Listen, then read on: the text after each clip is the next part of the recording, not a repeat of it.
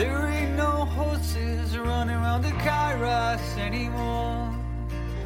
But that's been a football club here since 1864.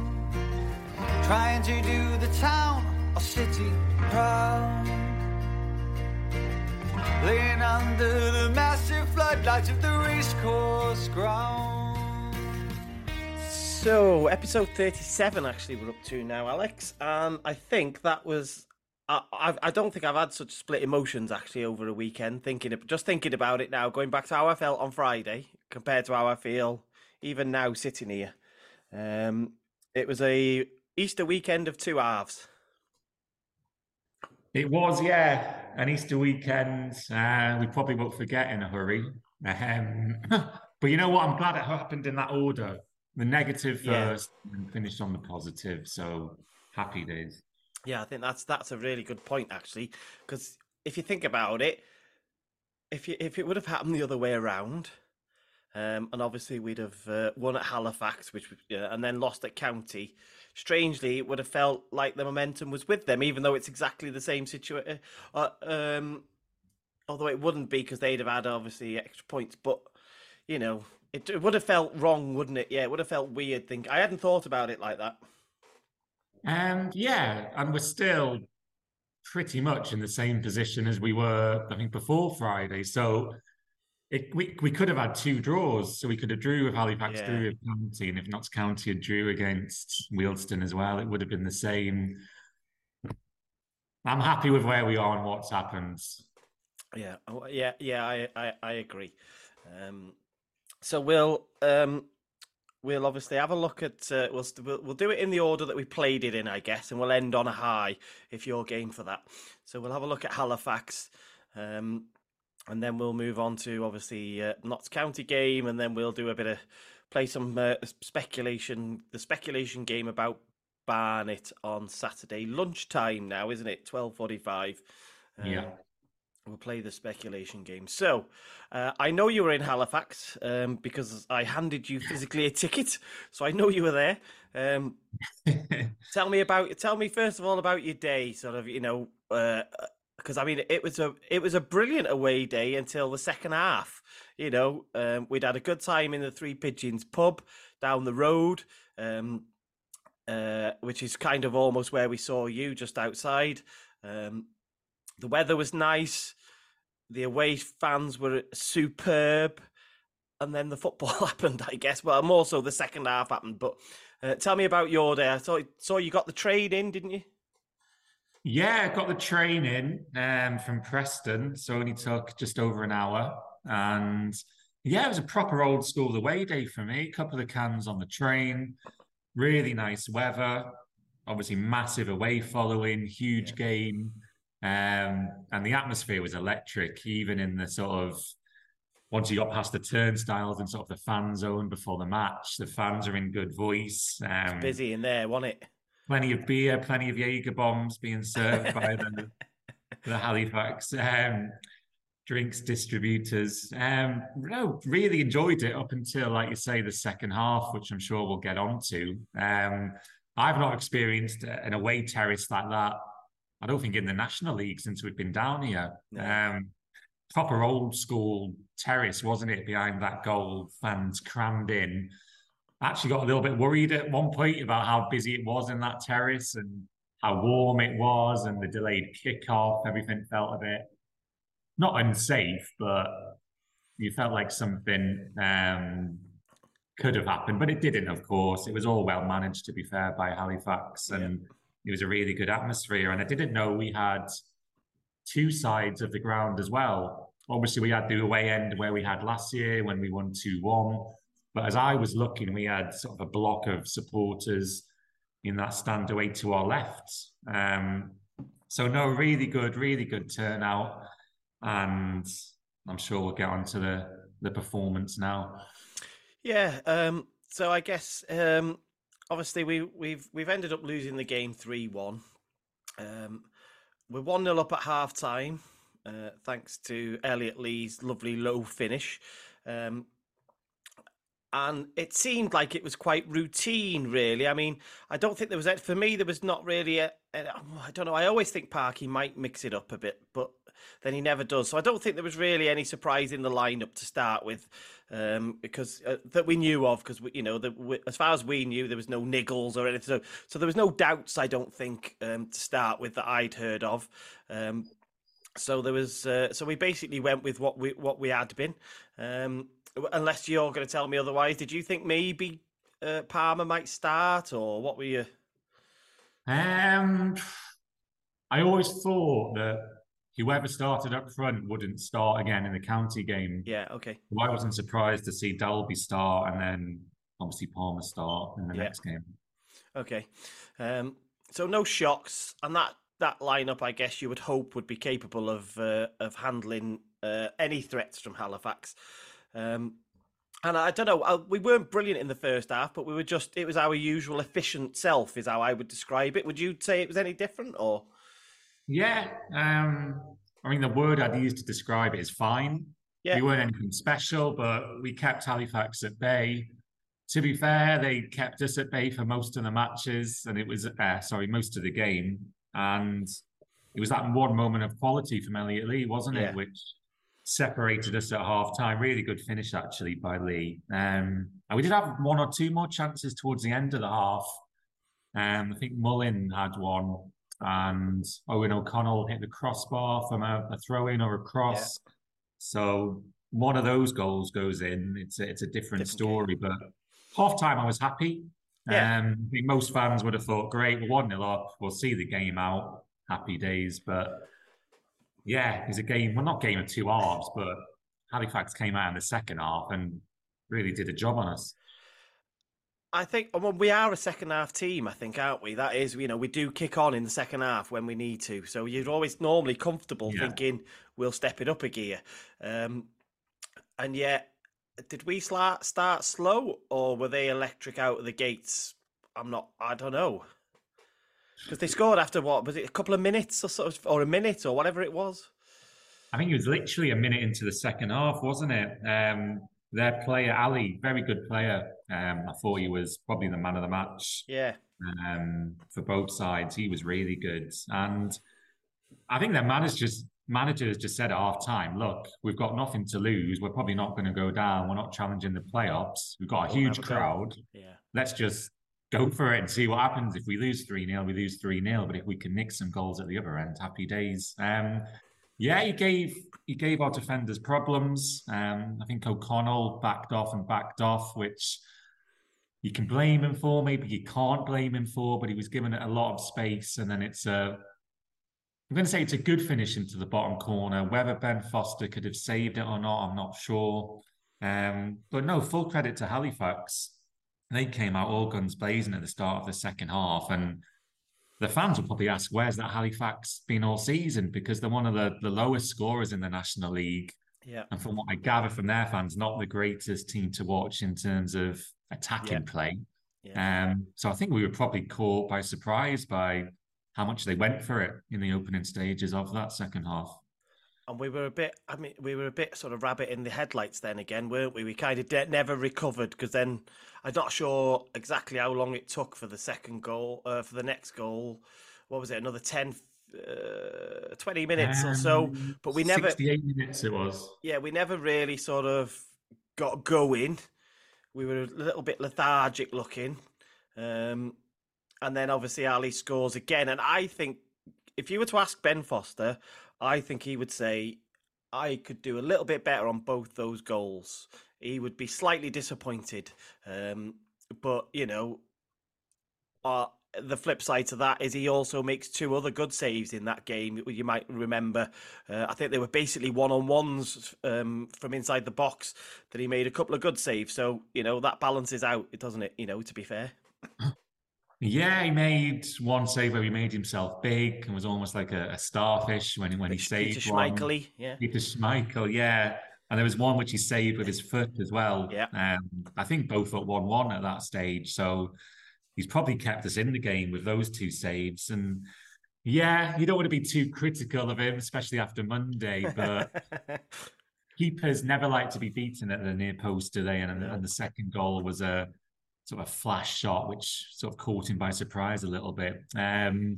Yeah, I think you're right. I think he'll probably admit, he'll hold his hands up and say probably could have done better for the first two. They're not howlers or mistakes by any stretch of the imagination, but he's got such high standards. Yeah. You'd probably say, yeah, I think I could have done a little bit better with the first two goals.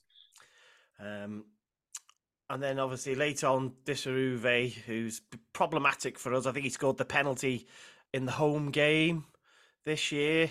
And I don't know what he is. He's 6'7". He's pretty quick. Yeah. He's just very clearly a handful. Manages to turn. I think it's O'Connell again, but I could be wrong. In the box and slots home. Foster's got no chance, and that sort of that miserable day was completed when I saw that hit the net. Yeah, I mean, the game was so stretched at that point. They were always going to catch us out on the counter attack because we were committing men forwards. Yeah, it's just we pushed players forward. We were caught out on a counter attack. Didn't have the players in the box. And to be fair to Dissarouve, he does well. Holds the ball up, sends Foster the wrong way. And like you say, he's a bit of a curse for Wrexham now because he scored in the home game as well. He scored for Grimsby against us in the playoffs last year in the header as well. So hopefully we don't see too much of him in the future. Yeah, but no, as soon as that third goal went in, I left. I don't think I've ever left a game early before, but I just couldn't take. Yeah, you knew it was over at that point, though, realistically, didn't you? Yeah. So I'm ashamed to admit I left 5 minutes before the end, or however long it was. To be fair, I did have a train to catch at 20 minutes past 5 as well, so that was part of the reason. But no, credit to Halifax. On the basis of that second half performance, they fully deserved to win the game. And obviously they've got a packed stadium as well, so a great day for them. But you know what? First loss in 28. Every team incredible, isn't it? It's incredible the run we've been on, yeah. And no team in the world can keep that up consistently, and we're always going to drop points, whether draw or lose at some point in the run-in. And we just caught Halifax on a bad day, I think. Yeah. We didn't play too badly. Second half was potentially a little bit flat. Some players didn't have the greatest game. And all those factors rolled into one, meant we lost the match.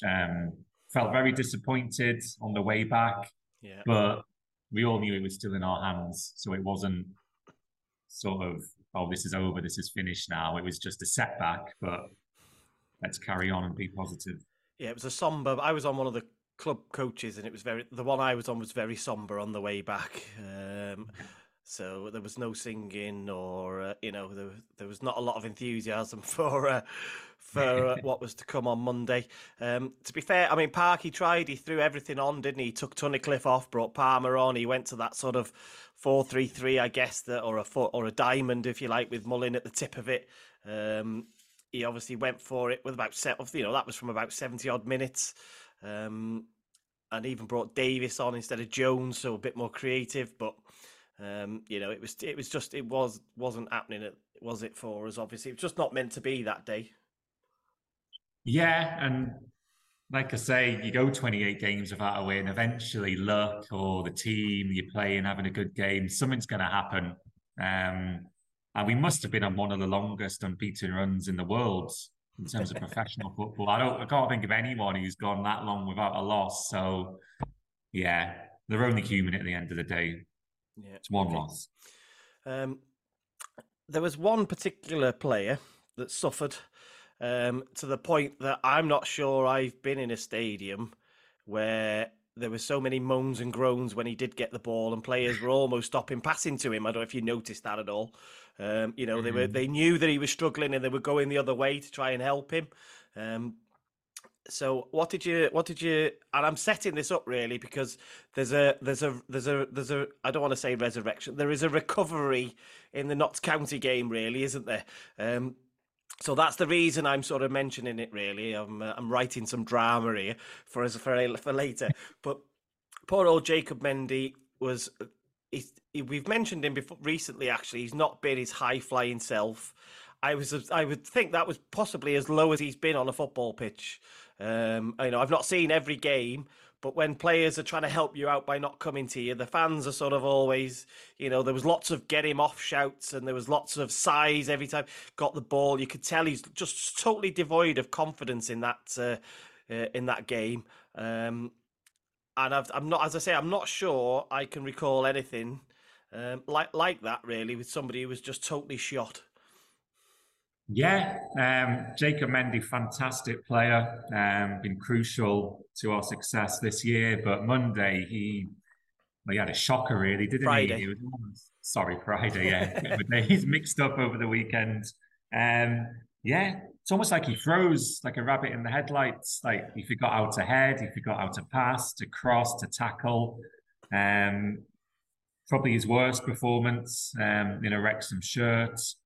And yeah, there was lots of suggestions that McFadzean should start the game against Notts County because Mendy was so poor. But yeah, to be fair, he wasn't the only one who didn't have a great game. The only two players who I think played well in that match were Ryan Barnett and I think Sam Dalby did all right up front as well. Yeah, I agree. Yeah, Mullin was feeding on scraps, to be fair. Yeah, so no one really had a good game anyway, but he was the one who stood out as, wow, that was a bit of a shocker, but I'm sure we'll get onto it later into the podcast. Like you say, there was a resurrection over the Easter weekend, and I think there was something in the media over the past few days about Mendy not feeling himself or words to that effect over the last few days. So we have to remember these players are human as well, and they are going to have bad games now and then. It's just about how they recover, and Jacob Mendy did, as we'll get on to. Yeah, I think I know what you're referring to there. So when we talk about County, I'll tell you what I'd read and seen, because I think I know exactly what what you've sort of either read or seen or heard at that point. So yeah, credit Halifax. They just they perhaps did just go and have a go, and we didn't. We helped them really. We didn't make it that difficult for them, I guess. In summary, did we? And that Ali scored again. Interestingly, I think on Monday he's on a rich fit. I think he might have scored in the Altrincham game as well. I've got a feeling it might have been him that scored the injury time equal. I could be wrong. No, yeah, he got the last minute winner at Altrincham from outside the box. Equaliser. Yeah. So he's just like he's having the fortnight of his life probably, isn't he? We just happen to be in there as well in the way. Yeah. So you're going home from that game. What were your thoughts? I mean, I think I was starting to, and that you then got the build up to the weekend, and we start to see, I guess the media then probably not on the Saturday, but maybe from the Sunday. That match against Notts County started to build up then, didn't it? And, the preview started to come out. Obviously, clubs were starting to put out a little bit. Obviously, we knew Ryan and Rob were going to turn up. So the build-up started. So, I was very nervous about this game. People are messaging me. I was a bit like, oh, I'm not sure now. Will I take a draw? Don't know. What were your sort of thoughts and feelings post that game and in the build-up to Monday? Yeah, obviously incredibly down after the result. Loss at this stage of the season and the run-in was very deflating, especially after the build-up to the match and the big crowd we brought. Everything just felt a bit flat and, yeah, very down on Friday evening, Friday afternoon. And like you say, it sort of raised the anxiety levels ahead of the Notts County game, because if we had won that match and matched County's result, we could have said, right, a draw or even a loss in the County game. Yeah. It's still massively in our hands. But that result turned the County game into a must not lose. Because I think if we'd lost the County game, they'd certainly be favourites to win the title. So it has added to the nerve levels over the Saturday and the Sunday. And I just wanted Monday to come. Obviously, you never want to wish your life away and you should cherish each day, but I couldn't really enjoy Saturday or Sunday because I was just thinking about Monday and the nerves and the anxiety, the anticipation, the national build-up, even the worldwide build up to it was off the scale.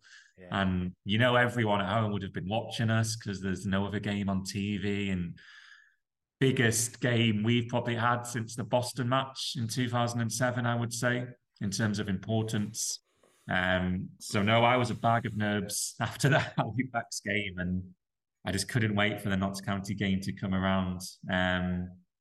So yeah, a mixture of disappointment and nerves after that match on Friday. Yeah, I'd echo that. It was interesting though. For some reason, I didn't wake up nervous on the Monday. I don't know why, but on the Monday I was just I don't know whether it was a whatever will be or what, but I wasn't. I don't know. It was weird. I wasn't nervous about it on the Monday, but in the days before, I was. Maybe it was just the excitement of the day and sort of looking forward to it. But the days before, I was a bit like, oh no, like you were saying, there was that sort of just feeling such disappointment, like we'd let something slip out of our hands, and I think the thing that always concerns you is one of the hardest things to do in sport is to win, is to get over the line. You watch next time somebody's trying to win Wimbledon, you watch very rarely win it on the first match point because it's so difficult. And so you've got to give yourself as many chances as possible to make that as easy as possible. And I think that's part of the reason it was so disappointing. So Monday comes along, you wake up. What was the plan? Because obviously you were on commentary duties, weren't you? So was it a nice, relaxed morning, or what were you doing? So I had a friend who wanted to get up early, go into town and soak up the atmosphere. Right. So we went for a breakfast, went for a walk, had a chat. And all of that helped, to be fair. And we said, look at our home form this season. Yeah. Look how many teams we've beaten, including Sheffield United in the FA Cup as well. Won every game bar one in the league. Obviously, the Woking game we drew, and they're fourth now third in the table still, aren't they? And it was almost, the same outlook as you. What will be, will be. We've got zero bearing, or we have zero influence really on what's going to happen on the pitch. Yes, we could get behind the boys and cheer them on to victory, but it was almost the day's come now. The nerves have stopped, and this is it. It's time to get the business done. So I was the same as you. The nerve levels and anxiety levels were much lower than what we experienced on Friday, on Saturday, and on Sunday. And it was a different experience being on comms duty as opposed to going as a fan. If I was there as a fan, I probably would have had a few alcoholic drinks to calm the nerves. But being on a professional duty, I couldn't really do that. So, I was just focusing on getting to the ground early, setting the equipment up, going over notes, checking the team news, making sure we do a good service. And that sort of ate up a lot of the nerves and anxiety. I was just focused on doing a job. So, nerves weren't as bad as they were over the weekend. And I was like you, I just had faith in the team, and I knew we'd get a result. You knew. Well, I'm not sure I knew we'd get a result. Crikey. So our routine was a bit out of kilter. We were in town a bit earlier. Just I didn't want to have any hassle, so I wanted to make sure I got my car parking space early. Make sure I was at the ground. I think I checked. I had the season tickets about 14 times in the space of 5 minutes. I didn't want any hassle. I couldn't be doing with any hassle. So we were in town a little bit earlier, and it was busy, as you can expect. And in fact, this week we don't normally do this, but we went round to we moseyed round quite late to the players' entrance to see what was going on. And I don't think we saw any Wrexham players really arriving. We were just a little bit late for them, but interestingly, the Notts County owners rocked up and the team bus rocked up whilst we were around there. And despite my best efforts to get my foot under the barrier to trip up Langstaff, I couldn't do that. But interestingly, it was interesting because I think we should make that area a little bit more hostile than it is. Like when Champions League teams go to Galatasaray and they arrive at the airport, and it's like, it feels like you're going to die. I think that's what I think that's what the players' entrance should be like a bit more. I don't want flares and fans with signs saying "Welcome to Hell" like they do in Galatasaray. So if you can work on that for us, that would be great. Oh, I'm not sure what Fleur and Humphrey and Sean Harvey would think of that, but I'd like to see that. I can. Fleur was doing an excellent job of parking somebody's, helping park somebody's minibus in the car park. She was working very hard before the game, interestingly. So and obviously the owners had been into town, hadn't they, to get their award, their Freedom of the City. Although I've not seen anything kind of official from the club come out. All I've seen is camera phone footage from people who were in that meeting while they were, some of the major newspapers have picked that up. So I'm sure maybe they're saving it for the documentary, or maybe they're making it a bit more, tarting it up this week. 'Cause now the match is out the way, and they'll release something maybe later in the week. Yeah, potentially. Obviously, the owners, they're very clever. They wouldn't have wanted to make things about them on that huge day. It was all about the match against Notts County. So I think you're right. I think maybe when the season's done, we might see a spruced up bit of content about their Freedom of the City awards, which is very much deserved, of course. So yeah, I think we'll see something more about that in the coming weeks. Okay, so 2 o'clock comes. I'm already in my seat at 2 o'clock. I think at 1 minute to 2, I was in my seat. Right. Already there was there was probably 100 odd people in the university and a smattering of people around. We could hear the march. I don't know if you know about, there was a bit of the 12-man march, I think it was, that was going on. So we could hear that. Couldn't quite see it because obviously the Mould Road stand's basically in the way, isn't it? So we could see that. And then the team news comes through. And at that point, I got really worried because Tunnicliffe is obviously not in the team. I had thoroughly expected, to be honest, I thought McFadzean might come in because of what we'd seen on the Friday. So I wondered whether he would just, he would play McFadzean. And Palmer started, which, like you, I think a lot of people felt that he might rest one of them for the Monday because obviously that person really has to do some legwork, don't they? And I think those were the changes, weren't they? And I thought what will happen is Tom O'Connor might come into midfield and play with Andy Cannon. We might see this. A lot of people are sort of thinking it now. That might be our best three with Elliot Lee. So I wondered whether he'd been saving it for that day and maybe Jones would come out. That wasn't the case. So I don't know at what point you saw the team news, whether you had a team sheet at your desk when you got there or whether you, like me, see it on Twitter at 2 o'clock. Tell me about that moment when you sort of saw the teams. Yeah, I'm glued to my phone at 1:58, 1:59 on match days. I'm like you, I've got the notifications turned on. So it was, the club's official account where I first saw the team. Palmer, like I said before, I saw that one come in. No surprises there. Yep.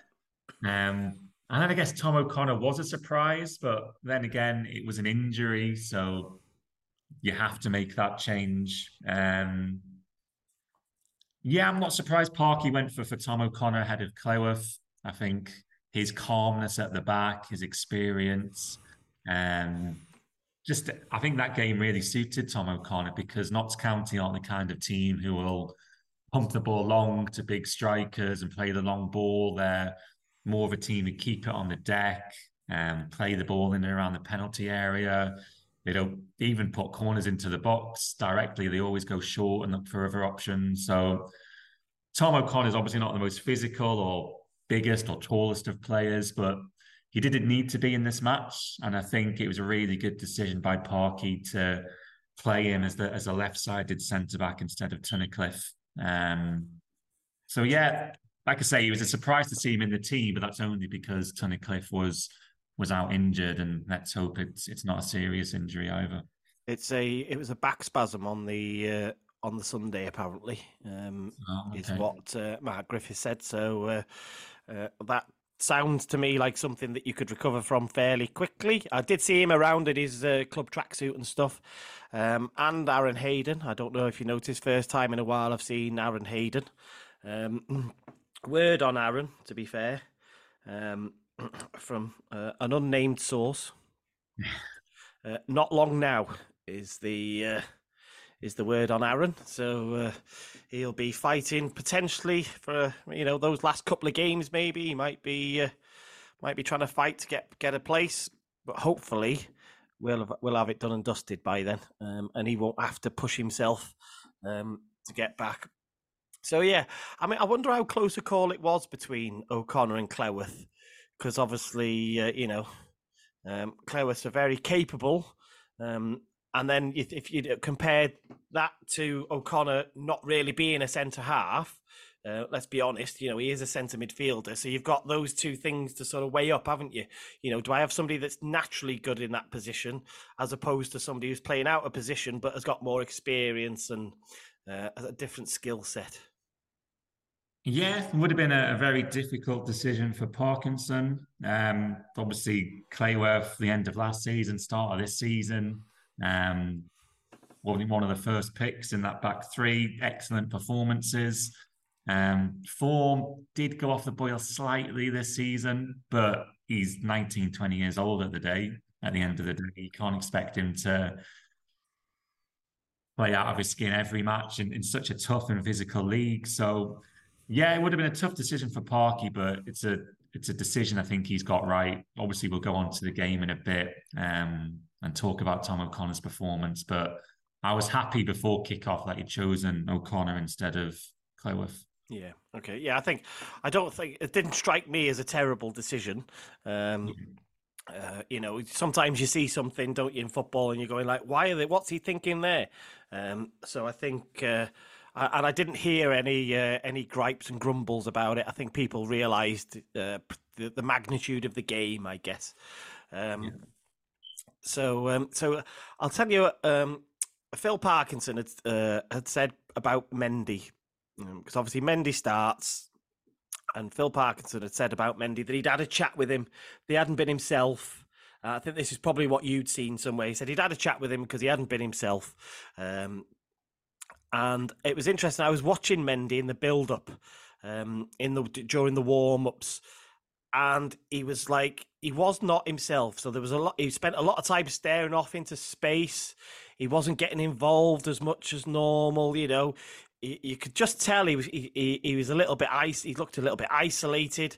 And just before they started to get into the really big warm-up, Steve Parkin came up to him and gave him, for about a minute, a massive hug and was talking to him in his ear. So that was obviously a follow-up, I guess. He knew what Parky had said, and he's obviously just following it up just before, probably giving him some words of encouragement, I guess, giving him some belief, because that's all he was lacking, wasn't it? Clearly, he's not lost the ability to be a good left wing back. He was obviously just low on confidence for whatever reason. It was obviously that's what was missing. So yeah, gave him it must have been 30, 40 seconds worth of a hug and some words, a big slap on the back. And then they got off into the warm-ups doing their things. And I don't know if you noticed that. You might have been getting in position or something. But I did comment about that on Twitter. I said I'd just seen that. And that, you just never know, that those little bits of man management are what then give him that little bit of confidence to hit that ball, which we'll come on to in a minute, but to hit that ball first time on his goal, for instance, yeah? He doesn't feel that he has to come back inside and then maybe another defender arrives, or do you know what I mean? Something happens to and he doesn't score and the game doesn't change. Exactly, yeah. And a player or someone who plays in Jacob Mendy's position, it's all about confidence, isn't it? Have you got the confidence to take on your man? Have you got the confidence to try a shot from 20, 25 yards and score, which he has done a few times this season? Have you got the confidence to whip a first-time ball into the box? Or have you got the confidence to back yourself against a tricky Notts County forward? And he didn't have that confidence against Halifax. That wasn't the Jacob Mendy we all know and we all love. Yeah. That was a Mendy, I would assume, low on confidence. And you're right, like you say, sometimes all you need is a word in the ear, a meeting, the arm around the shoulder, someone to remind you just how good you are and just how well you've played this season to make you think, you know what, I am a good player and I am going to play my natural game. And credit to Parky and to Steve Parkin as well. They've obviously assessed Mendy's situation and decided the best course of action is to back him, play him, give him the support and watch him flourish. And he did exactly that on Monday. We've had the best home talent like Joey Jones, and his best made Mickey T. So let's get into the game. Let's savour this, shall we? Because this game is billed as the biggest ever in the National League, I think, pretty much by anybody and everybody. Almost impossible to live up to. I think it probably did. I think it probably did live up to that. I was just actually just flicking through Twitter, and that the official BT Sport account have tweeted out a video of the Ben Foster save. I think that's at over 10 million views now. It's crazy, isn't it? It's Foster's video, I think in 13 hours, he's put his vlog out from yesterday. In 13 hours, it's got to 700,000 views. So I think it's fair to say that it lived up to it, and it had everything apart from a sending off, that game, didn't it? Yeah, I mean, I've been supporting Wrexham since 2006, and that's the best game I've ever been to. Better than the Stockport games? Better than the Stockport games, better than the FA Trophy finals, probably better than the Boston game. Dover? Yeah, better than Dover. In terms of importance, drama, and just everything about the game, atmosphere as well, it's the best game I've ever been to. And it's a game that I will never ever forget and cherish and look back on for many years to come. Like you said, it literally had everything. Apart from a sending off, perhaps, it literally had everything. The atmosphere was probably one of the best I've ever seen. Obviously, the attention with Rob and Ryan there as well. Two outstanding teams on 100 points going for the title. Whoever wins has probably got one hand on the championship trophy. The late drama, the goals coming from behind. You should make a 2-hour special on this match alone. It was a game for the ages, and you know what? I'm still on a high. 48 hours after the match, every spare moment I've got outside of work, I've been on Twitter looking at content, looking at videos. You say the saves had 10 million views. I reckon about 1 million of them are probably myself. Yeah, words can't describe it, to be honest. It was, okay. I get it. You enjoyed it. I enjoyed it in a nutshell. I get it. I thought the game, my concern, I don't know what your concerns were before the game. My concern was that we were just not going to see the football very much. And I think the first sort of 25 minutes that started to pan out is that we were, they imposed their style of play, which is just lovely, short football. And they controlled the football for long periods, but didn't trouble us really. Yeah, my worry was we're going to Wrexham it. All the big games at the end of last season, we lost. And I think as a Wrexham fan for 15 plus years, you're just used to not turning up on the big occasion. I think back to the Luton playoff match about 12 years ago where we're 3-0 down after about 30 minutes. And my concern was, are Notts County going to get 1 or 2 goals early doors? Is Langstaff going to show up? Are we going to be chasing the game? But as soon as the match started, I thought we were fine. We were comfortable. Credit to County, they knocked the ball around very well. Their keeper and 3 centre-backs all very comfortable on the ball. They liked the high line, which we should have exposed on a few occasions, but I think we did expose it. From what I was, Mark Griffiths was saying when he was reviewing the footage to edit, obviously he edits the highlights for the club. There was numerous occasions where we were onside and these officials had given offside. And that official yesterday was not very good. Those officials, I should say, were not very good. There was some very contentious decisions, I think. Okay, we'll come on to some stuff, but you look at the Mullin penalty. When a centre half isn't looking at somebody and just throws a forearm out when somebody's in the air, pushes him, and obviously loses his, sort of puts him off balance, even though he's in the air. That's a penalty. So you could kind of feel it, couldn't you? It's like, oh, this is just, here's a ref. We've got another one. Here we go. Exactly, yeah. And you're right about the high line. Some great balls over the top, and Notts County got very lucky to get away. I think 2 in the first half, where Palmer, I think Mullin for the good ball, were blatantly onside, but they carried on with it. And like Phil Parkinson said in his post-game team talk in the dressing room, they can be exploited, and you can tell it was a clear tactic from Wrexham: get that ball over the top. Yeah, and you knew eventually would benefit from it, but. Yeah, going back to the referee, the penalty penalty on Mullin in the first half. Is it Cameron or Rawlinson? Yeah, Cameron it was, but they're not even looking at the ball. All they're looking at is Mullin, and Mullin's mid-air and he's been pushed. Okay, he probably goes to ground a bit theatrically, but it's a penalty. If you do that anywhere else on the pitch, I guarantee you the referee would have blown for a foul, but he bottled that one. And you're right, it's just typical that National League referees in such a big game have a poor performance. The linesmen as well. Too big for them now. That's the problem. These games are too big for these people. Yeah, and you have to say, does it get to the point where the National League or whoever's in charge, can they bring someone up from the higher divisions? Is that allowed? I'm not sure. Yeah. And it would have been a shame for Wrexham fans anyway for that game to be decided on some dodgy ineptitude, basically. Ineptitude, exactly. So I thought we grew into the game a little bit more, is how I would say. We were all about being in position. I think that's what I've learned most this season about Phil Parkinson now is. What he likes his teams just to be in the right places. And after the game, he spoke, I think it might have been on the Ben Foster vlog that you were referring to, perhaps where you'd seen what Parkinson had said after. He was talking about stopping, or it might have been Luke Williams, actually, in his interview.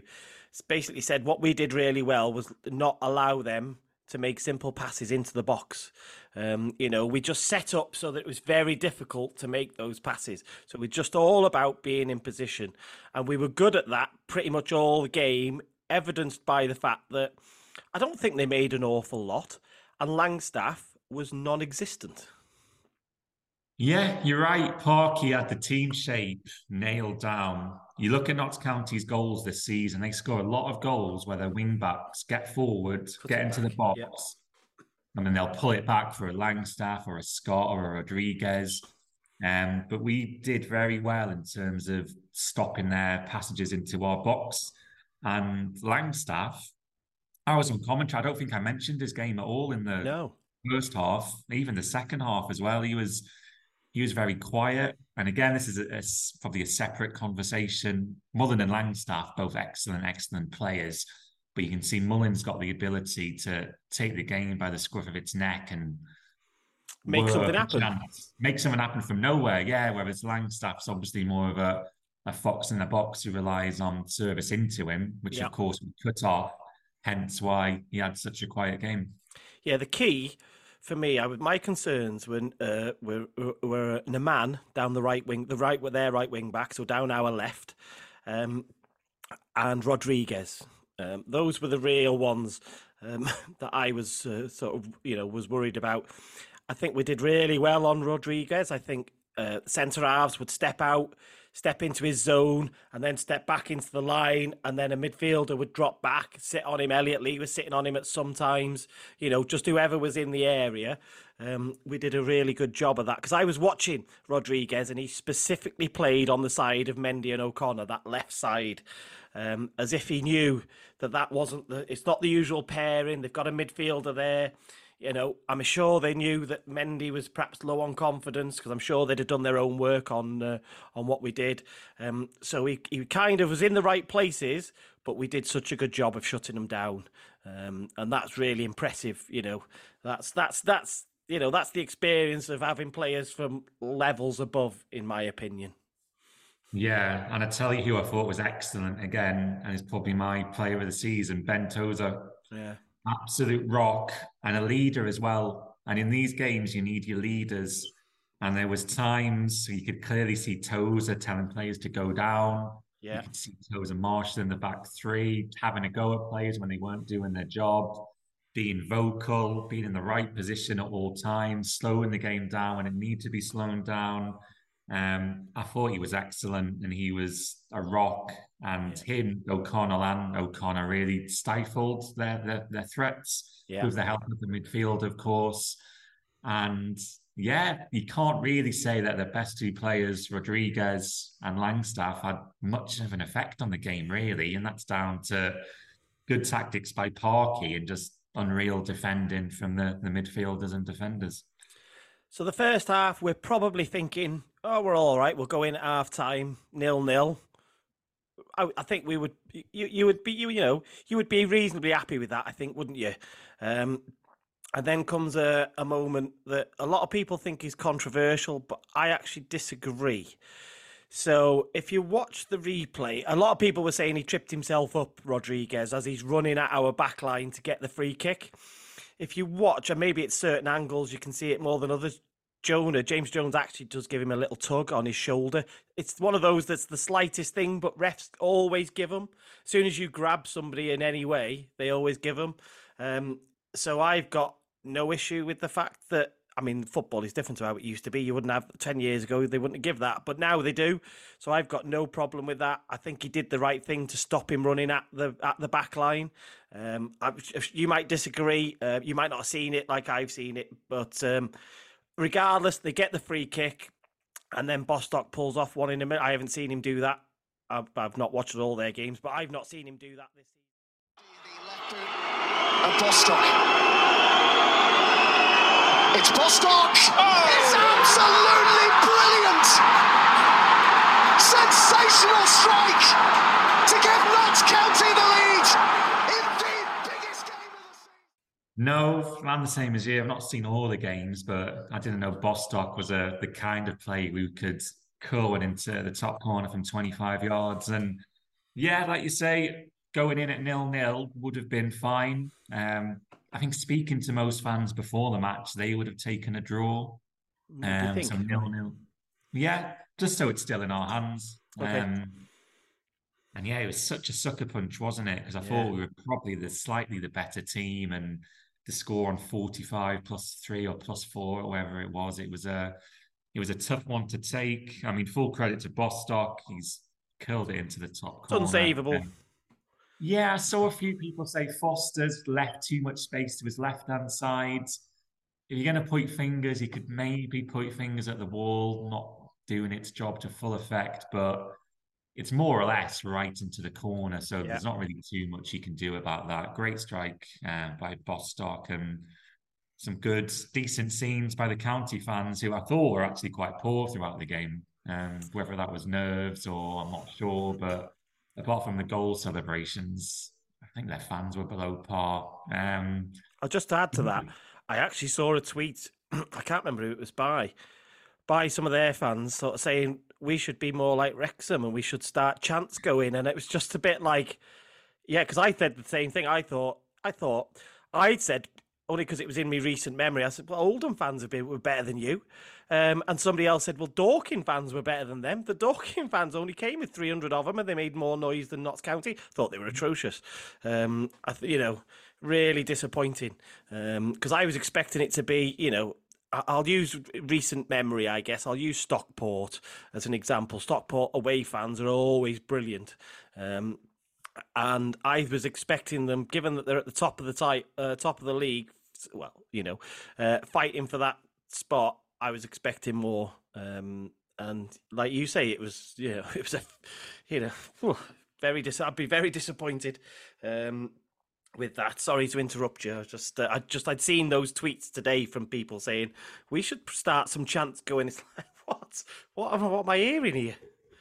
Yeah, I've seen a few of the Notts fans say, why can't we create an atmosphere like Wrexham do at home? I think the advantage we've got is we fill our ground to the rafters every game, whereas they've obviously... It's probably half full of what they're capable. 7,000-8,000. It is half full, maybe even less than that in some cases, so it's not as easy for them.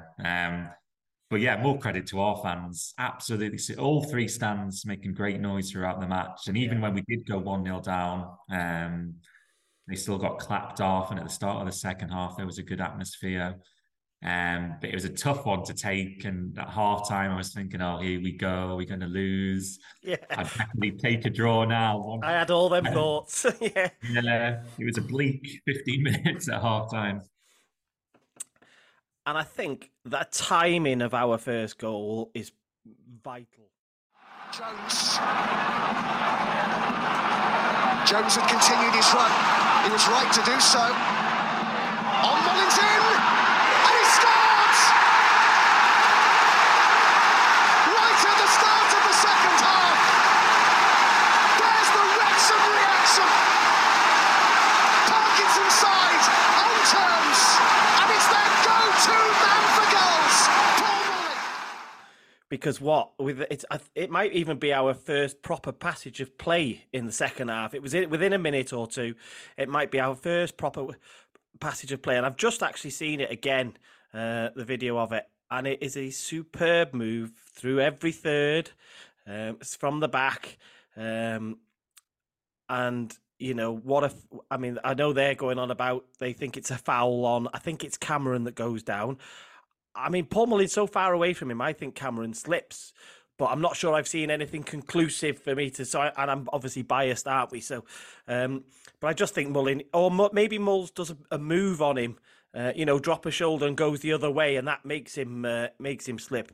But the move is out of this world, and the finish first time is it's top draw. Top draw moment at a crucial time of the season. Like you say, great time to score. James Jones, credit to him in the build-up as well. Fantastic. 1-2, give and go, bombs down the line. 1-2, plus the controlled ball into Mullin. It's never a foul on Cameron. 6'3", captain, centre-back, going down that easily. Yeah. Like it could have been a slip. Maybe he's not asking for the foul, but there's no reason for the referee to blow his whistle. And I had a great view of it. I was at the towards the Kop area of the Wrexham Lager stand, and you could see the ball curl right into the bottom corner. It was postage stamp. Not an easy finish, by the way. No, I say first time. They sometimes end up at the scoreboard, Exactly, but big games call for big players and big moments, and Paul Mullin delivered. McElhenney said that before the game. Did you see the tweet he put out, a picture of him and Mulls? No, I didn't. Yeah, he basically said virtually exactly those words. It was a picture of him and Mulls. Basically said, big games call for big players at Paul Mullin. Me and McElhenney, great minds. But yeah, that's what you pay him 20 grand a week for. And it was so important that we did get that early goal, because the longer the game goes on, yes, I agree, the more comfortable they feel, and we're more susceptible to getting caught on the counter attack because we're going for the equaliser more. So great time to score, and great limbs behind the goal as well. Great limbs, yeah. So.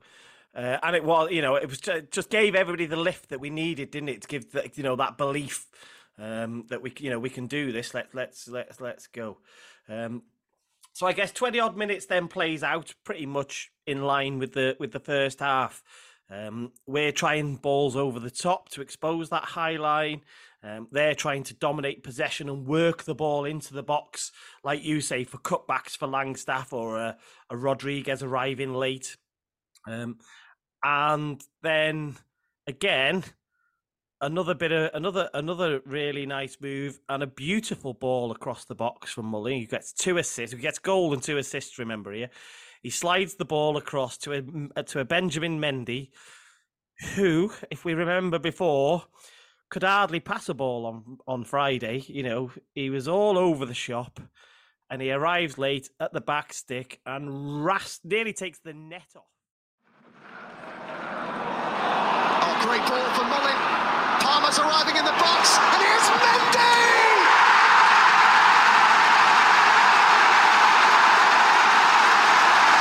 There's that racecourse roar again! If you watch the BT Unfiltered footage, which is a 10-minute sort of highlights package that they've done, I don't know if you've seen it, you can hear it. It nearly rips the net off. He hits it so clean. And at that point, chaos, bedlam in the tech end is all I can say. You know, we've turned this game around, and you're thinking, well, because at 1-1, you're thinking if they get the next goal, we're in a scrap and but when you go ahead, you've got that sort of, well, at least if they score, we're in a draw situation again, aren't we? So there's an element of relief and just absolute bedlam. Oh, I said on commentary, I've not seen scenes like that at the racecourse for years, probably since the Boston game, to be honest. Even the Wrexham Lager stand, which is, we could argue, the most civil of stands at the racecourse, that was absolutely bouncing in the paddock. Like the posse. The posse, yeah. And obviously a great view of the Macron stand and the uni end. Fantastic scenes and a great goal by Mendy as well. That's a finish you can only do if you've got confidence to rasp it into the side net in such a tight angle as well. It's not an easy thing to do. And it was controlled. That's the thing. He hasn't just lashed at it. It was actually a controlled side foot. He uses the pace of the ball of the cross to send it back. And that's hard. That is what's hard to do first time when you're low on confidence. That's what I was saying before. Sometimes you would take the extra touch and come inside because you are low on confidence, but no, bang, goal. Yeah, and right into the side netting as well. No keeper in this league is saving that. What a finish. What a ball by Mullin as well, like you say. And he fully deserved his man of the match, by the way. Yeah. And yeah. And again, I'm going to point the finger at County's defending as well. I think they get caught in behind a fair few times. And perhaps now teams who play them this season or next season, see that, yeah, got the same manager at least, they'll say, right, they're a good team, but if we get the ball in behind and flash the ball across goal, yeah, really, really good way of scoring against them. Yeah, it's a classic thing that happens, that once somebody shows you the way of how to do it, regardless of what a good run you're on, other teams then go, well, I think we can do that, and they'll try and exploit it. And I tell you what, Woking will have been watching this, and they will, they're no mugs, as we know. The only side to come to the racecourse and take points so far, and they will be licking their lips at that this week, going, well, that's what we've got to work on. That's what we're going to do. Exactly. And we did it last year to Stockport when they were on that amazing run. And in the FA Trophy, we beat them. And then that sort of sent them on a little blip wobble. After that. Yeah. A wobble, yeah, because they lost a few games because teams have worked out. Yes, they're a good team, but they're not invincible. They've got weaknesses. Yeah, why not go for it? You get belief, don't you? You get you sometimes what you do. You show teams the way. You show teams how. We've shown people how to do it, and we give people belief that you can go and you can go and get a result. And to quote Parky's message in the team talk after the game, they're good at this, but they're not good at that. Yeah. So delirium for about 5 minutes, and then. I don't know, I've had flashbacks to Grimsby as a 6'4" centre-half is somehow free at the back post. And I'm thinking to myself, everyone's looking at each other and I'm thinking, how has a 6'4" centre-half wandered up and nobody's decided to mark him? Palmer's ball over. Cameron! Notts County have levelled it! Captain's goal from Cameron! All square now! And he's got a free diving header, what must have been 7 yards out or something. Yeah, like you say, shades of Grimsby. We take the lead. We think, right, this is it now. Shut up shop for the rest of the game. But what was it, 5 minutes later, switch off so, on the corner, and Cameron, I think it could have been Dolby who's lost his man, because I saw Tozer giving him a right earful after it. But poor defending. We can't be conceding goals like that, especially after just scoring.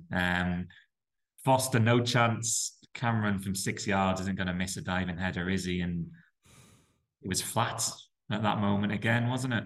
I bet you Parky, I can't wait to see the documentary footage of what Parky did at that moment, because I'll bet he was fuming that we've not picked up a centre half and allowed him a free header. We did gloss over the O'Connell volley as well, that hit the bar, I guess. We perhaps should have mentioned, but anyway. So they, like you say, at that point the nerves kick back in then, and I'm actually looking round, and I think at that point I'm talking to the people around me. It's like, oh, would you take a draw? And surely you take a draw now. Do you go for it? Do you not go for it? If you go for it and lose, fortunately we didn't have very long to wait for the answer, and what we actually saw was, I don't think I've ever seen a centre half chip a ball to himself down the right-hand side. And O'Connell goes charging down, chips the ball over to himself, goes charging down the right wing, plays a searching ball into the box, shall we say, because there was nobody where he put the ball, but fortunately that, I'm not sure how you say his name, Bayrami, just decided to have a moment, give the ball to Paul Mullin. And the real genius in the goal for Elliot Lee is, believe it or not, I think, is the weight of the pass from Mullin to Lee. Last one was the third tier playoffs. So he's got to his own pass here. Oh, it's coming to Mullin. Oh, they've got in front again. It's Elliot Lee this time. But Notts County only have themselves to blame. It's a gift, an absolute gift.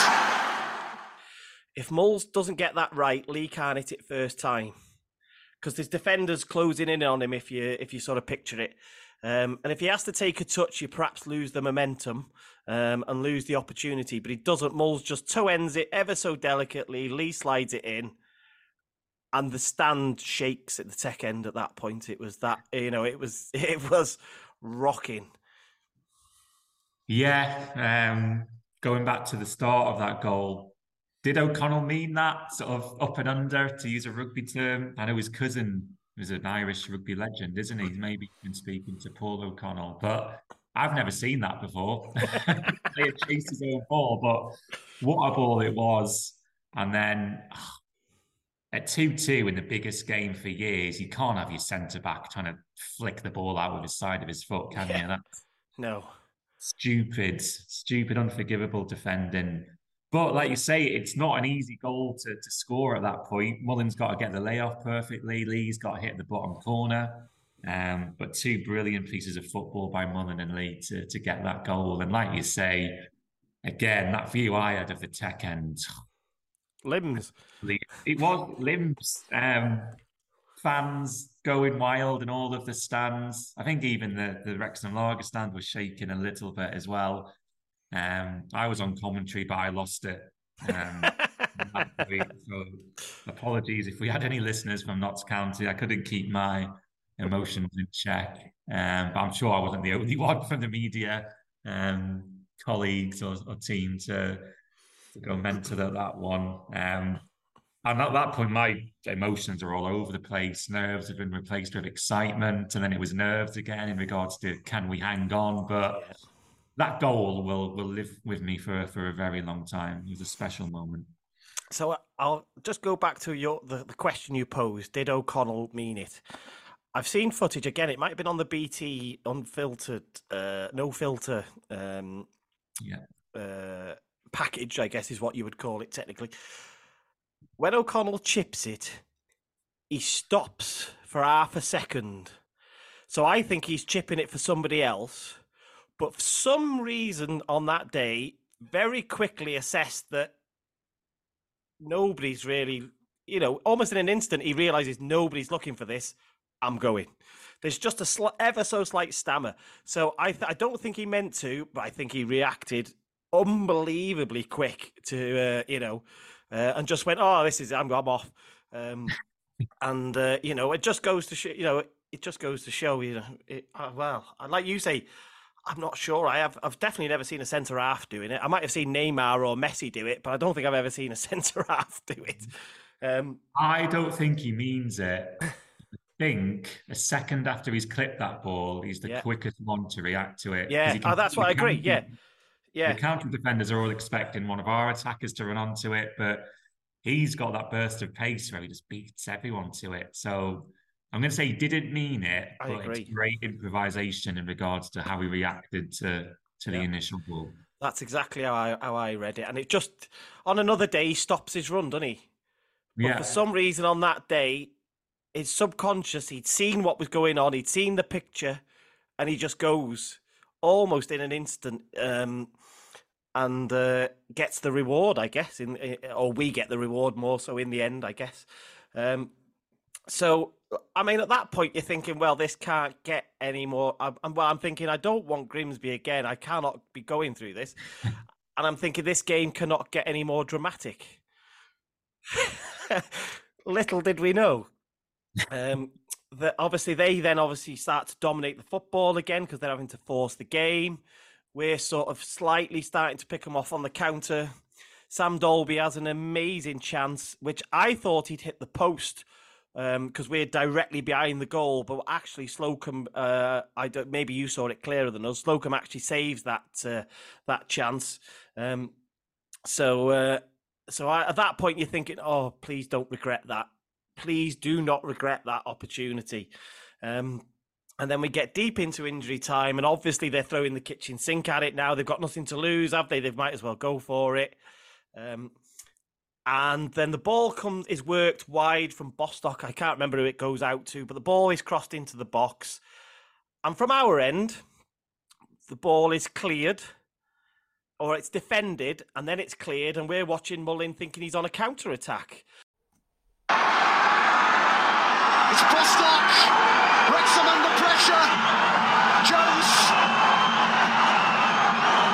By Rami. It's now or never. They're appealing now, Notts County.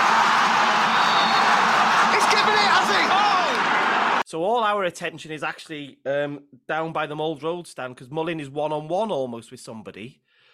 And then you can just kind of see this, not a melee, but there's like a grouping in the box and you're trying to understand, well, what's gone on here? Because when I saw their initial play, I'm thinking, don't foul. I'm waiting for one of their players to start throwing themselves on the floor when they're on the edge of our box. And then there's the grouping, and then it dawns on you that he's given a penalty, and I'm like, I do not believe what I'm seeing here. When you watch the replay, I have no idea what Owen O'Connell is doing with his arms spread like Peter Schmeichel in our box. I have no clue. And that boy is very lucky that Wrexham win this game because, honestly, that is suicide. He's got his arm fully out. He knows exactly what he's doing. But, again, what did you see pre the penalty? What did you see? Same as you. We saw a ball into our box, which was then hacked clear by Barnett from sort of the right-back position. And we all look away to our right, thinking Mullin's got a defender exposed here. Is this 4-2? And then all of a sudden, we see the referee below. I think there's a county player down in the penalty area as well. And we see the referee below. We're not sure what for. We think it's a free kick or perhaps a head injury because there's a Notts County player down. And then seconds later, the grim realization that he's awarded a penalty sort of hits us. And it's just a feeling of, oh, God, why can't we have nice things? Here we go again. Here we go again. So it caught us all by surprise. And at that point, we're just thinking, typical Wrexham, we can't hang on. But if they score, it'll be deflating, but perhaps it's not the end of the world. As much as we wanted that win. Yeah. Because a draw wasn't the worst result. Yeah. I think the thing that threw me about it was the delay, how long it took the referee I'm assuming that the linesman has given this because the ref does not do anything. He carries on with the play. So I'm assuming the linesman has done it in his ear and said, "I've seen a handball," because it's 5 or 6 seconds before he blows, which is bizarre. And linesmen don't have to wave their flag anymore. I think they just push the button to vibrate on the arm, and they tell you what's going on. So yeah, there's that horrible feeling that there's a penalty, and for me, that was it. This is going to be 3-3. Little did I know that Langstaff would totally bottle it without Rodriguez on the pitch and not step up to take it, and it would be Cedwyn Scott, who's proved to be a capable, obviously, partner with Langstaff from Gateshead. And interestingly, obviously, you learn after that they knew all along he was going to the keeper's right. It was, they'd done their research. Big Aidan Davison had his sheet. I don't know if you saw it I think it was on Foster's vlog. Yeah. It says, Scott, dive right. What an end to the game. A real pressure penalty. So it's Cedwyn Scott. Can he beat Foster? This to make it 3-3.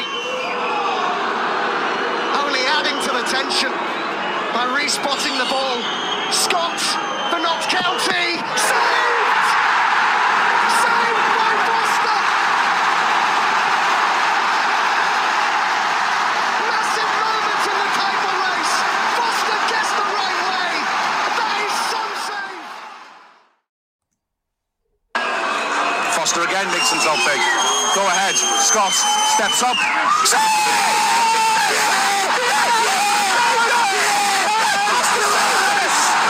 That was a good penalty, and Foster likes to his right and pushed it away, and he's also managed to lose the ball as well. O'Connell has smashed it in the building. Scott, he took a few steps and then places the ball again. This is nail biting. This is infuriating. Scott steps up. Unbelievable! Made an unbelievable save. Ben Foster, at the age of 40, has given Wrexham a vital point here. And I think what most people won't realise, I'm not sure if you've picked up on this or not, is that first hand that Foster gets on the ball, he doesn't get a full hand on it. I think it's the top of his wrist, and that ball is spinning back towards the goal. And it's only that second hand that he's put up, because you don't always dive with two hands. It's a bizarre thing. That second hand that he puts up actually is the one that saves the. Do you call it a goal or a shot? So that saves the penalty. It is so important that second hand goes up, and I can't imagine how devastated I would have been if he'd got his hand to the ball and it still went in. So I don't know if you picked up on that, or you might even disagree, but honestly, I'll tell you now, it is vital. Yeah, I've watched the save about, no exaggeration, probably 100 times now. And you're right, he makes the initial save. Whether that first one would have been enough to stop the ball going in the net, we can't be 100% sure. But you can see it's his arm, which is sort of over his head, which stops the ball from going towards goal. And it's world-class save. The stride and the pounce he gets down to his right is unbelievable. I'm not having any of this. He's off his line. Rubbish. They could, the linesman was there watching. That is what it is. It's inches at most, and I've seen a few County fans saying, he was in the box. There was players encroaching as well. Well, their player was encroaching. Bostock was in the box, so they don't need to worry. We could say, we should have had a penalty in the first. It means nothing now, but what a moment for Ben Foster. You literally couldn't have written a better script, could you? 3-2, last minute of the game, and what's pretty much a title decider, to save a penalty with pretty much the last kick of the game is what dreams are made of, really. And I did see actually an interesting theory that Wrexham should have had a free kick because the referee's blown his whistle. I know what you mean about the hand, but about replacing the ball. Used his hands to touch the ball. I'm not sure about that one. No, it's not. I think if he'd kicked the ball, they'd have been all right. But he can respot it. It's not a problem. But I did see that as well. But going back to the save, that's got to be the Wrexham moment of the last 10 years, 15 years. I can't think of a better single moment of play which is that iconic and which is going to get spoken about that much in years to come. Mullin's chip against Stockport, maybe. John Hunt's penalty against Grimsby in the trophy final, perhaps. But Stevie Watkin, Mickey Stevie T, what they'll call it. Keep going on. I think I agree, and the reason is that it's the most recent thing that's happened in the modern world, isn't it? In the modern era, if you like. I think that's the real reason. Would that Watkin goal have made so many impressions on Twitter? Probably, if it was around, wouldn't it? Yeah, probably. You know what? I'll go with that. It's probably our biggest, most single moment for 31, 32 years. Yeah, no, I agree. And I mean, the celebrations, O'Connell puts the ball into the building site, and then obviously we have to defend the corner. Somehow they get a free header at the front post, which I think Elliot Lee clears off from a couple of yards off the line. And then obviously pretty much straight away then, I can't remember who heads it, but the ref almost instantaneously blows up and the racecourse erupts.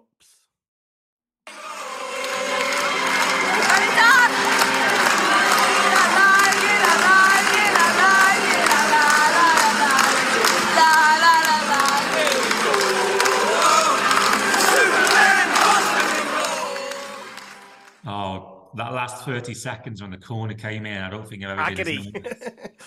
for it during a Wrexham game. But no, when that whistle went, the elation, the relief and the joy was off the scale. There was tears. There was tears around me. I've seen it. Tears, and the BT Sport no filter angle is a really good angle of Ben Foster when the whistle goes. He falls to his knees, he punches the air, he's mobbed by the Wrexham players. And Howard, again, to be fair. Howard drags him to the floor and he calls him I don't know what he called him, but we can't probably repeat it on here. But yeah, I saw tears as well, and obviously tears from fan reactions on Twitter after the game. And that's what football does to you. That's what games like that do to you. It gets the better of you. But the feeling at the final whistle and the songs we were singing and the atmosphere and all the scenes, it's unforgettable. I don't usually cry, but I was very, very close at that moment. I mean, we couldn't reward Ben Foster financially to the same level that the Newcastle and the Tottenham move would have rewarded him. But he might not have had a moment like that. That Absolutely might be even more rewarding to him. Like that. And I tell you what, if he does nothing else in a Wrexham shirt apart from that, I'm sure he'll be absolutely over the moon. A corner to defend.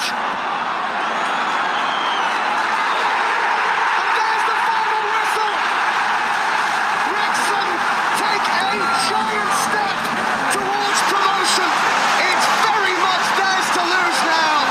All in their hands. A titanic struggle in this title race. And these two teams have just put on quite a show for us. That's what it's all about. That's what it's all about. That feeling there, if you could bottle it, oh my God, it'd be worth millions. This is non-league, yeah? This is non-league. We fill this out every week, 10,000 fans. The most passionate. We took 4,500 away to Halifax last week. We put on an awful performance. We needed something big today. That was incredible. Yeah, it's in our hands, but it has been for a while now. Obviously, people talk about the games in hand, but you've got to win them. It doesn't matter. We know this isn't done yet. There's a long way to go, but we're going to give our absolute all to go and get it done. So we have to come down to earth with a bang. Interestingly, in the BT interview afterwards, Mullin was saying, kind of the job's not done. We've still got some work to do. And obviously, Phil, I don't know if you saw in Bet Foster's vlog, Parky was basically saying the same, wasn't he? Sort of, this means nothing if we don't finish the job off. Yeah. So, 4 cup finals, in effect, Wrexham have. And we start those cup finals with the visit to Barnet on Saturday. Obviously, that was moved for TV, so that's now 12:45. I think that one is that they've moved for TV. And Barnet are at the moment. It's you're tempting fate with everything you see here. But when you look at the top 5, the top 2, 3 are okay for form. Chesterfield in 4th, a bit hit and miss, but Barnet have gone They've drawn away at Maidstone, at relegated Maidstone, 0-0. They've drawn with Bromley, which is a decent result because obviously Bromley are a good side. They've lost with York, who have started a decent run of form, which might be important for us because they play Notts County last game, I think. And they've drawn with Woking.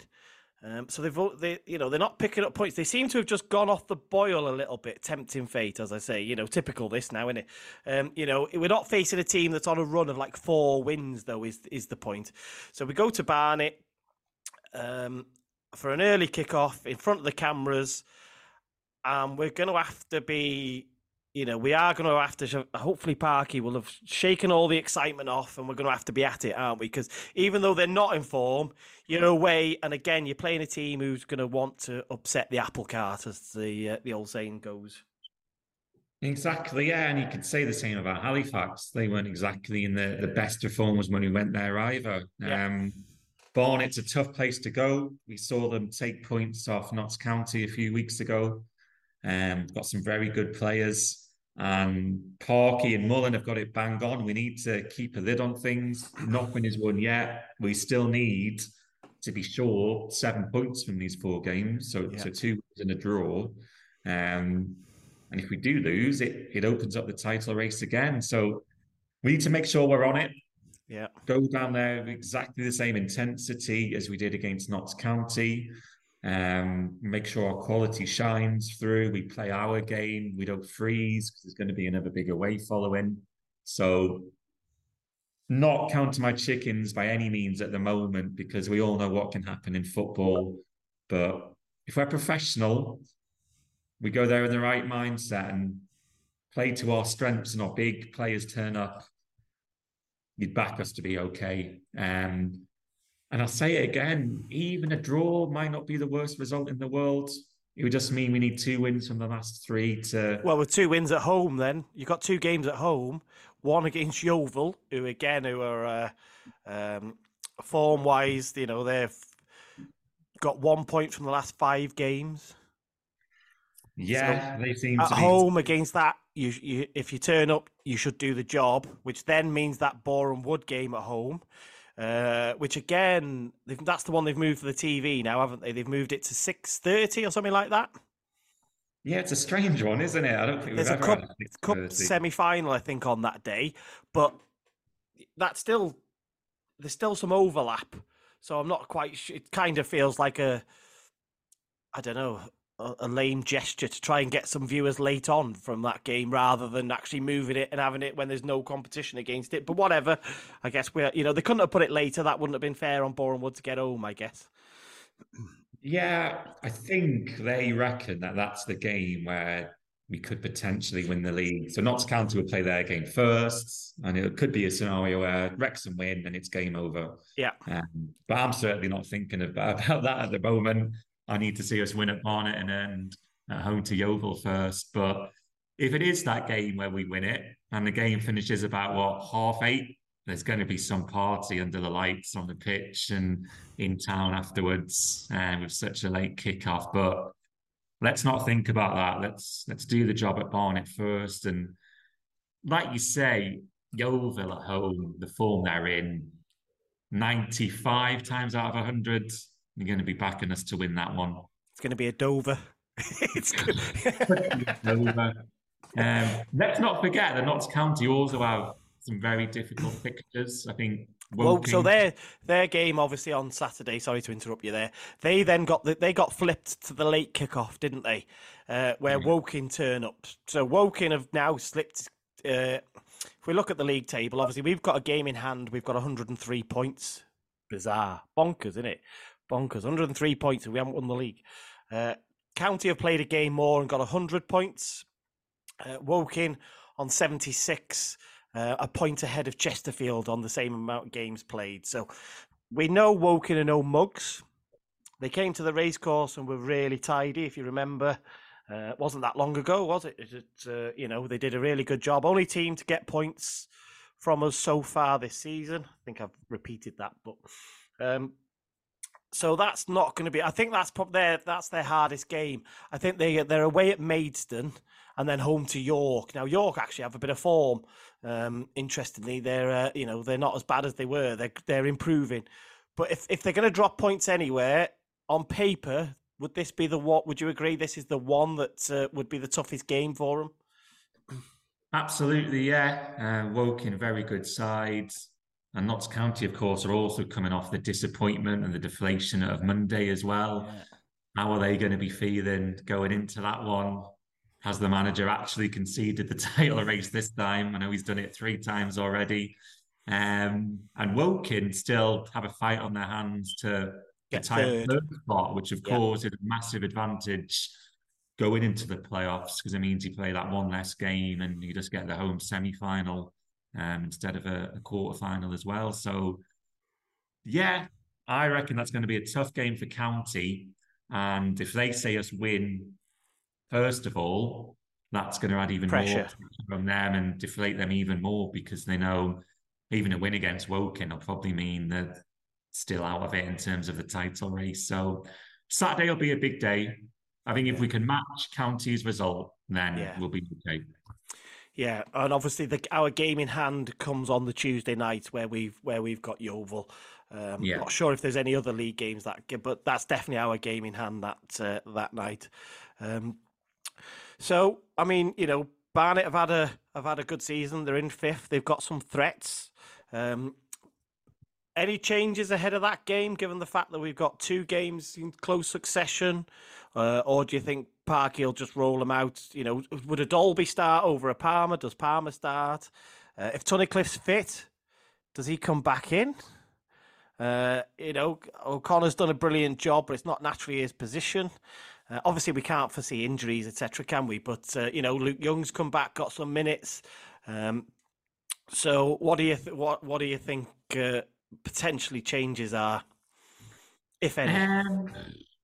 If Tunnicliffe is fit, I'd be tempted to start him because is it Nicky Kabamba, the Barnet striker, who's 6'4", he's physical, big, quick as well. Yeah, quick as well. Is Tunnicliffe more suited to defend against him than Tom O'Connor? Perhaps there's a potential change, and then you've got the Dalby and Palmer scenario as well. Where do you play one on the Saturday and play the other one on the Tuesday? Yeah. These are all nice problems to have, of course. It's not like the end of last season where we were forced into playing players we didn't really want to play in big matches at the end of that season. So we've got so many options now. And this is probably the reason we've won the league, because we've got the squad depth and we've got players to come in who can do just as good a job as a player who they replaced. So I think potentially Tunnicliffe instead of O'Connor. So O'Connor drop out completely for you, or does he go back into the midfield?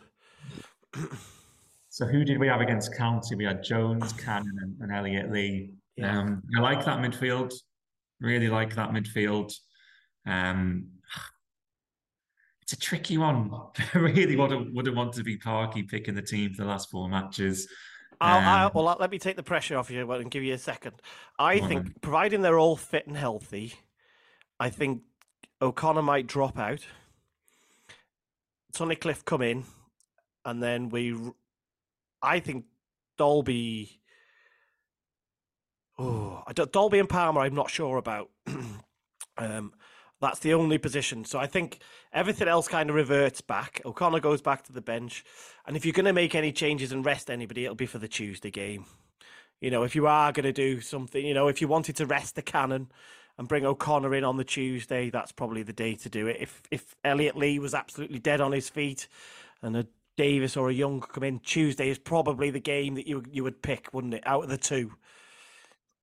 Yeah, 43 games into the season, title charge. Are any players going to say, I need a rest?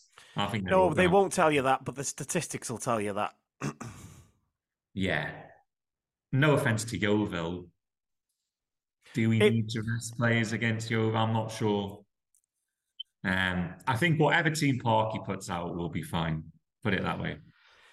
Yeah, and we've just got to make sure we turn up and we're perfect. We don't do anything stupid. Avoid getting into fights and scuffles, and avoid cards.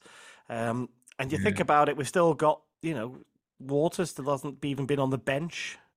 Is he going to give him any game time? Is he not going to be? Is he happy? Is he just like, I'm happy, I'm here if you need me. If you don't need me, I'll just keep training well. That's not in the nature of footballers normally. Certainly not players who are not 35 years old. Exactly, and Jordan Davis not even on the bench against Notts County as well, so he's an option. I also think we can take some positives out of Friday. The loss. Can we learn from that loss? What did we do wrong? What didn't we do?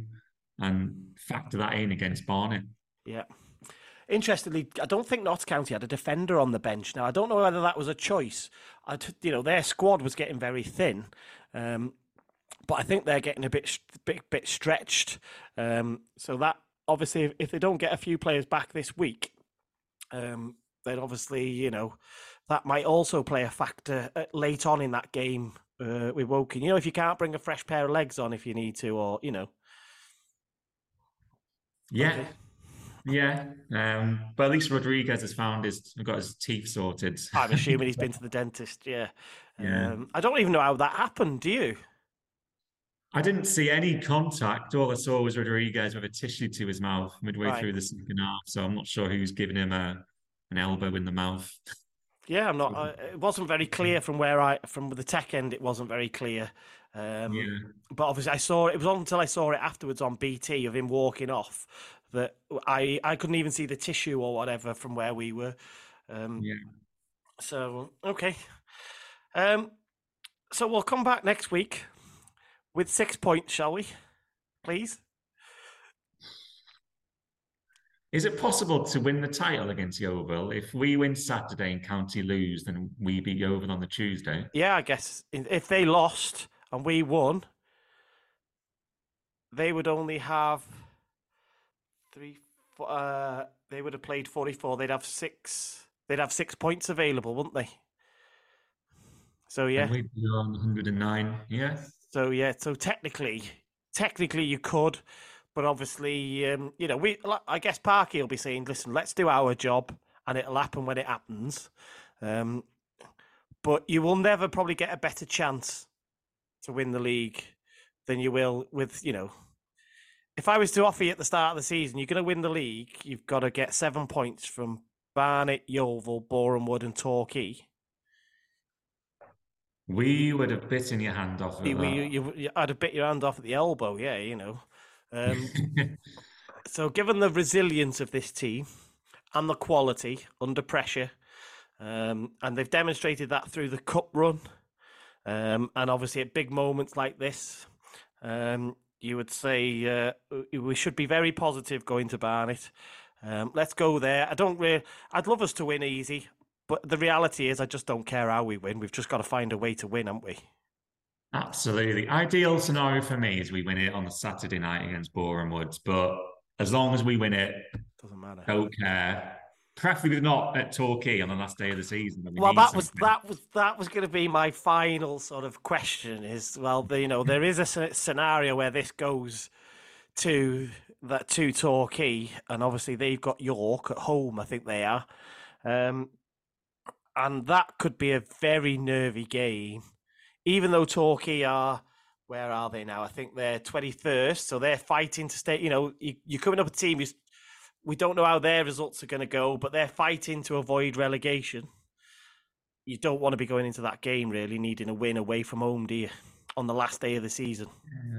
If I'm thinking cynically, I'm probably wanting Torquay to lose the next 2. So they're out of it. If we do play them, they're relegated anyway, and they might play a weaker side, or the desire's not there to get 3 points, because Torquay is a tough place to go, as we saw last year. And Gary Johnson loves nothing more than spoiling team celebrations and experience and his know-how. So you wouldn't want to go there even just needing a point. You don't want to go down there needing something on the last day, because in a one-off game, literally anything can happen. But to do that, it would mean we need to drop points in 2 of our next 3 matches.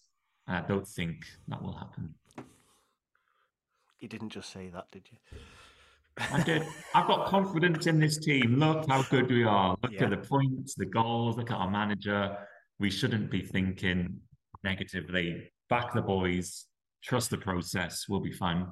I think I watched I think it was a video Mark Griffiths had done, and we'll end on this as an interesting fact, although I can't remember it exactly, but I'm pretty sure he basically said this was the first time two teams had met maybe it was in modern day, that were on over 100 points each. Because obviously some teams can get to it, can't they? But not normally, you don't have two teams get to it.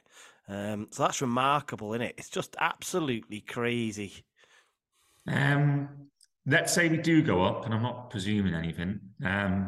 Would you want Notts County to come up in the playoffs? Yeah. Yeah? No? You're shaking your head on camera. I don't know if I care, to be honest. My gut feeling.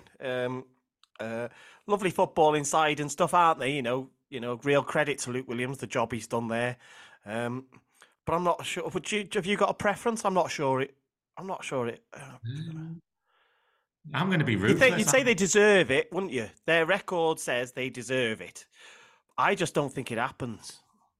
I'm going to be ruthless and say I don't really care, to be honest. Yeah. If I was being super cynical, I'd say I want them to stay down, because if they do come up, they've probably got more chance of challenging for promotion again next season. Yeah, they have, because they're fine. Yeah. Would we rather a Barnet or a Chesterfield come up instead? Yeah, I understand what you're saying. Yeah, but also to get 100+ points and not go up, you would have to feel for him. And to be fair, I like Luke Williams. He's a classy manager. Yeah, they were very, very courteous about the club and everything. There was no animosity in the build-up from them, was there? There was their fans. But from them, they just seem to have been very dignified about everything. Yeah. No, I spoke to Luke Williams after the match, just wished him well, hope they go up with us. And he said, thank you. He smiled. He said, have a good evening. Little things like that makes you think, okay, he's a classy manager. Most of the fans are okay.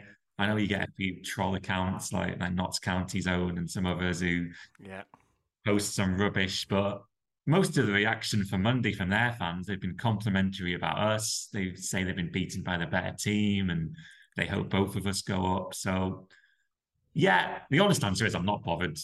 Really not bothered as long as we do the business. Yeah. So we'll focus on us. We'll come back. We'll come back on Wednesday next week with 6 points, and we'll be building up to Boreham Wood at home, and that could be. Would you then call that the biggest game in our modern history? I think you probably would, given the input, given what could happen as a result of it. So maybe not. It's it hasn't got the fervour of a Notts County, but the reality is if you get enough points, if you're in the right position, you get enough points. We're back in the Football League. Exactly. It's certainly going to be the biggest party we've had for a long, long time. If we need a win or a point against Boreham Wood, let's see what happens Saturday and Tuesday, and then we'll work out what happens after that.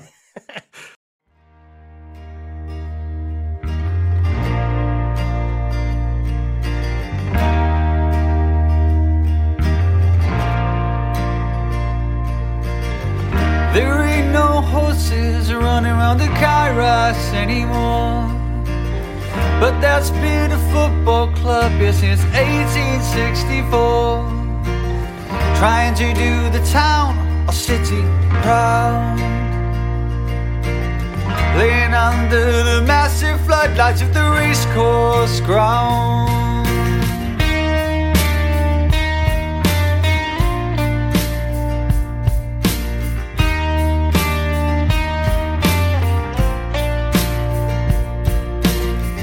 Come rain or shine, you'll hear our cries.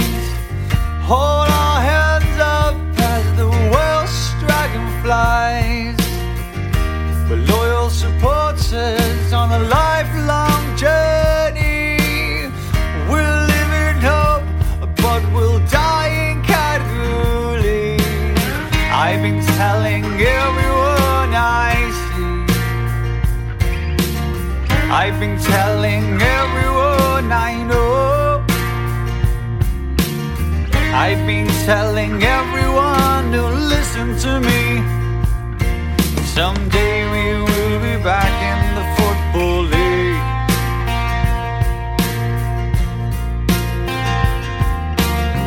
We've had the best home talent like Joey Jones, and his best mate Mickey T. Di Davis was a druid, he loved Cymru, and his namesake Jordan on a scoring spree. Legends from far afield like Trinidad. We've had great players and some who drove us mad. We've seen the lows and the highs, seeing it all unfold right before our eyes. We've done it all the Wrexham way. We'll remember everything on that promotion day.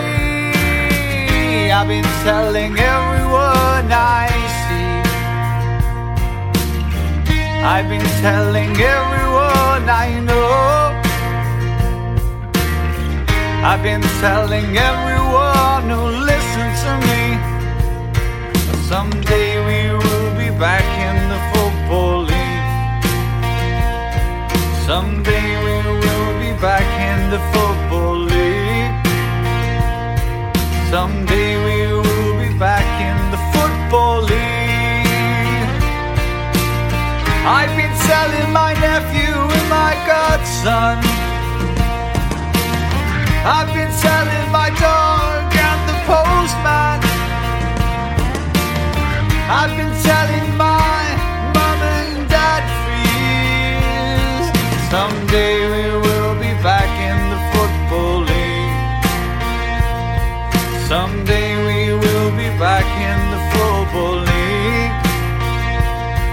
Someday we will be back in the Football League.